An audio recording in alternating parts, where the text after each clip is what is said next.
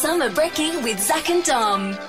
My wife is pregnant, Dom. Yes. We're within the last 4 weeks now, and it's getting kind of serious. This is your second, isn't it? So you got a 2-year-old Peaches, and now you got another baby on the way in a few weeks. Last night, my wife says, I don't want to alarm you, but I am getting cramps, Okay.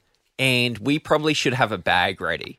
So at this point, we're not ready. So this is how far out? Because obviously I don't have any kids. How far out do you have to start being prepared for this scenario? I don't know, really. I'm thinking, I think like the last month, you're starting to get really ready. She stopped working this week. Yeah, okay. So when you had your first back in 2020, Yeah. do you remember what happened back then, or is it all a blur? Most of it's a blur, but she came right on the due date, the date that they said 9 months earlier. Seriously, punctual. That's not super common, though. No. Like, it could be anything, a couple of weeks either side. Right. I was wondering, I think I need some stories of, I don't know if these are encouraging stories or stories of warning, but on 3223 what were you doing when the baby came?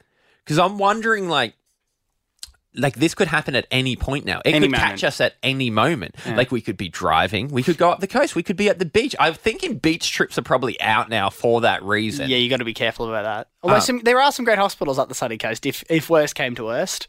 So, but do you know what I mean? Like, it doesn't discriminate the baby. No. It doesn't check your schedule. That's it will true. just come at a time when it's ready, no matter what you're doing. So, 3223 what were you doing when the baby decided now's the moment? Because I know this was the case with my parents back in September of 1993 when I entered this world, Zach. My parents were sitting down watching the finale of a Star Trek series. And they're big Trekkies back then. And the story I've heard a number of times is that Mum and Dad decided or Mum particularly decided she wanted to stick around and watch the end of the episode. She wanted to label with me. So but they didn't have taping back then. There was no way she's for her like, to see I'm it. not going to miss it. So she sat there with labour having begun. She sat there for 35 more minutes until the episode finished. What are you looking at me like that for? Well, I'm just wondering, like, if that reflects on your love of Star Trek these days. Like, has that impacted? Do you either love Star Trek or hate Star Trek because of it? Because, like, True. A part of it could be that's your first memory. Oh, yeah, right. See, Like, you're basically in the world. No, I was more thinking I was overlooked for Star Trek. Star Trek was they care about Star Trek more than you. Because I was the second, they never seem to be as excited about the second, do they? And that seems to be how it goes. That was my life, at least. What were you doing when the baby came? So we do want to know, what were you doing when the baby did arrive? We have Justin in Caboolture. What were you doing, Justin? I was actually asleep and she woke me up.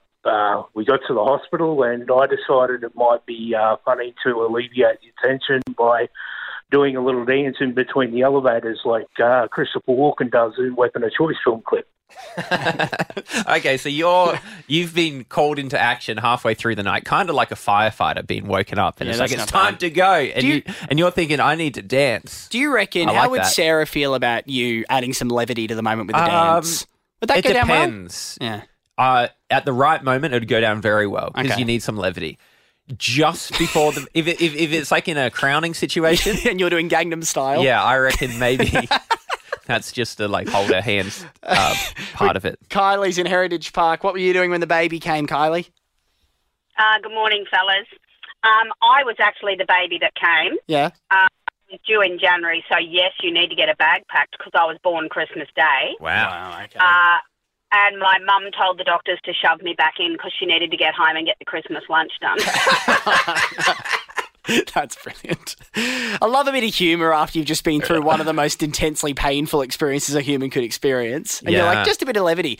You know what, Zach? I just realised if your second child, because your first daughter's born on Halloween or something, if you could have one born on Christmas Day, you'd have the festivities covered. Yeah, that's true. Then we could do an Easter one, although Easter changes every year. I know, that'd be a lot harder. We've got Mariah in Red Bank Plains. What were you doing when the baby came?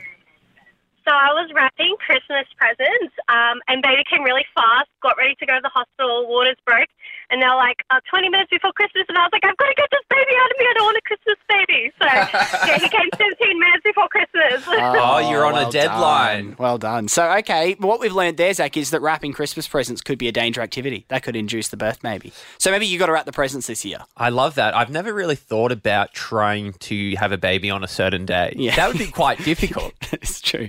It is like trying to like a hole in one in golf, isn't it? I have heard of people holding it out. Like, I got to get to midnight because I really want it on the next day. But I've never heard of I've got to get it. I've got 15 minutes. Let's do this now, people.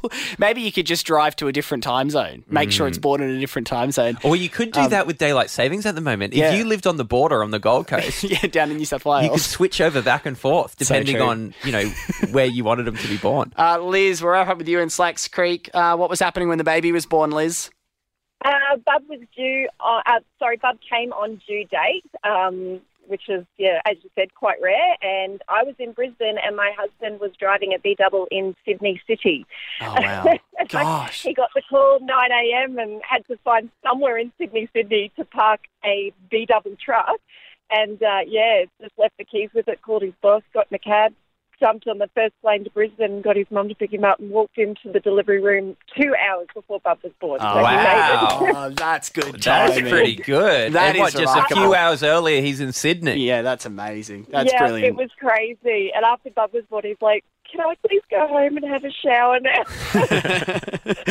Oh, gosh. He's been driving all the night before, so it was pretty full on. It was like, is he going to make it? Love that, Liz. Well, why don't you take the family to Holy Moly? Holy Moly at Chermside is now open. It is Australia's best mini golf, par none. You got a $200 voucher for Holy Moly. Hope you guys enjoy that. Oh, my God, my boys will love that. Thank you so much. Thank you. No worries. Merry Christmas, Liz. Summer Brekkie with Zach and Dom.